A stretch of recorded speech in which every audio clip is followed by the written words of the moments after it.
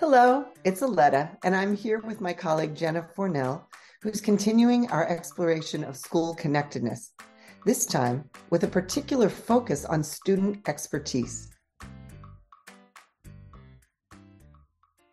Jenna, you've spent a good deal of your week visiting inspired teachers across the DC region. Tell us, what led you to focus on student expertise? Well, I've had a lot of experiences this week where I got to actually observe student expertise in action. And thinking about what I observed in the context of our deep dive into school connectedness, I saw that there's this real connection between creating that feeling of connectedness by creating conditions in which students are able to share what they know and share their own expertise. Oh, give me an example. Well, this example came midweek.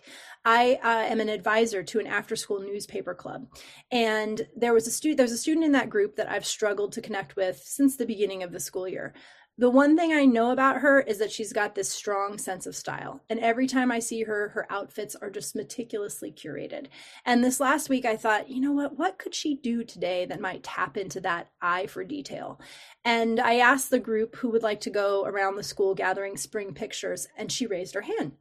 And first thing she said is, I'd like to do this, but I'm not that good at taking pictures. And I said, well, let's see what happens. And she went and did it anyway. And the photos I got back from her were striking. They captured these blossoming branches from angles that I would never have thought of trying to take a photo. One picture that showed like daffodils with this wall decal in the background, kind of off focus. They were stunning. And I could tell when she shared these photos with me that she was super excited about what she'd done. And she was sharing them with her peers, and they were really excited too. And it just kind of hit me all of a sudden, this is school connectedness, but student expertise was at the heart of it. Absolutely. It sounds amazing. And you saw more school connectedness and student expertise in a bunch of other schools as well. Yes, I saw it all over the place. So that's an example with an individual student. But in today's Hooray for Monday, I'm going to share 3 other settings where groups of students, in fact, in one instance, a whole school of students, was able to share their expertise with different audiences, with one another. And those are the examples that you're going to hear about in today's Hooray for Monday. Well, fabulous. Let's get right into it. I'm Aletta Margolis, and this is Hooray for Monday, your inspiration and toolkit for the week ahead. Create connection by sharing student expertise. Hooray for Monday, March 13th, 2023.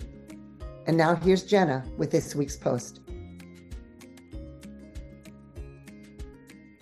For the past few weeks, we've been talking about school connectedness, that vital force that meets our human need for belonging.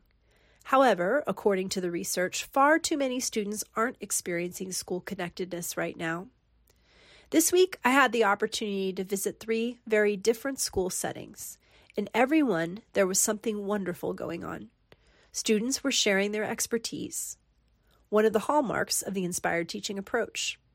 It turns out that sharing student expertise can go a long way toward creating school connectedness. Here are some key takeaways from my school visits, along with questions to get you thinking about trying such things in your own school context. Number 1, bring the community into the classroom. In Inspired Teaching's real-world history class on Tuesday, students shared a meal and their summative oral history projects with elders in our community. In this course, they were tasked with finding someone who moved to DC during the Great Migration, interviewing that person about their experience, transcribing that interview to be archived in the DC public libraries, and then creating a final project inspired by what they learned. In this particular gathering, students were sharing their work with the elders they'd interviewed, and the joy in showcasing their learning was palpable. How might you bring the community in to learn from your students? Number 2, display process and product. On Thursday, the Inspired Teaching Demonstration School held its Learning Showcase, where families get to come and see student work displayed throughout the school. We'll share more about this process and take you on a virtual Learning Showcase tour next week. What stood out from roaming the halls and classrooms covered with student work was how powerful it is to read and talk with students about the process involved in these demonstrations of learning. When students get to share how they figured something out, they're articulating their own journey toward expertise and connecting with you as a learner. What are some ways students can showcase the learning process in your classroom? Number 3, create space for peers to share expertise with one another. On Friday, I visited with one of our Speak Truth Fellows who was hosting students from 4 Montgomery County middle and high schools for a Speak Truth session on the topic of diversity. We'll share more about this project in a few weeks, but here's what stood out from the visit. A thoughtfully planned discussion, led by students on a topic that matters to them, can teach us as educators as much as it teaches them as students. Students use the discussion as a launchpad for a series of stories they will write and edit into a magazine. Sharing that expertise with one another proved to be an excellent catalyst for a next step in their learning. How might your students share their expertise across classrooms and schools? This week, as you think through your lessons, look for those spots where students can share their expertise with you, with each other, with their families, with the broader community. This week's resources include some great activities to help you accomplish this goal. Notice what connections get stronger when students share their expertise. And notice, too, how you feel getting to observe your students sharing the incredible potential you're nurturing along the way. Check our show notes for links to this week's resources. They include Scribe's Record. Class newsletters are probably a chore you've been managing all year long. This activity ensures student voice is at the heart of those messages. And at this point in the year, perhaps your students can do the writing. Interesting, important, useful. Our students are in school to learn, but they come to us with emerging expertise in many areas. This activity helps you connect that expertise with the content you need to teach. Let students be teachers. As we enter the spring and roar toward the end of the school year, it's a great time to take advantage of the growth and expertise you've cultivated with your students all year long. This activity puts them in charge of the lessons. Registration for our free April Institute is now open. Join us for an exploration of building student persistence through action. Spring has sprung, and so has the desire to get moving. It's time to use that physical energy to your teaching advantage. One of the secrets to student engagement is to make learning a physical process. Students are more likely to stay motivated to learn and persist through an activity when it gets them up and moving and puts them into action. In this institute, we will explore 8 different ways to infuse action into the learning process, using improvisation, dance, creating with materials, physical games, and more. Active learning isn't just the purview of elementary school.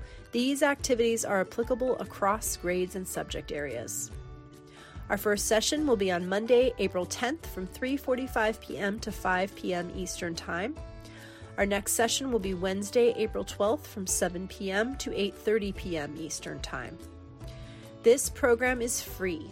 Certificates of completion will be provided for all participants.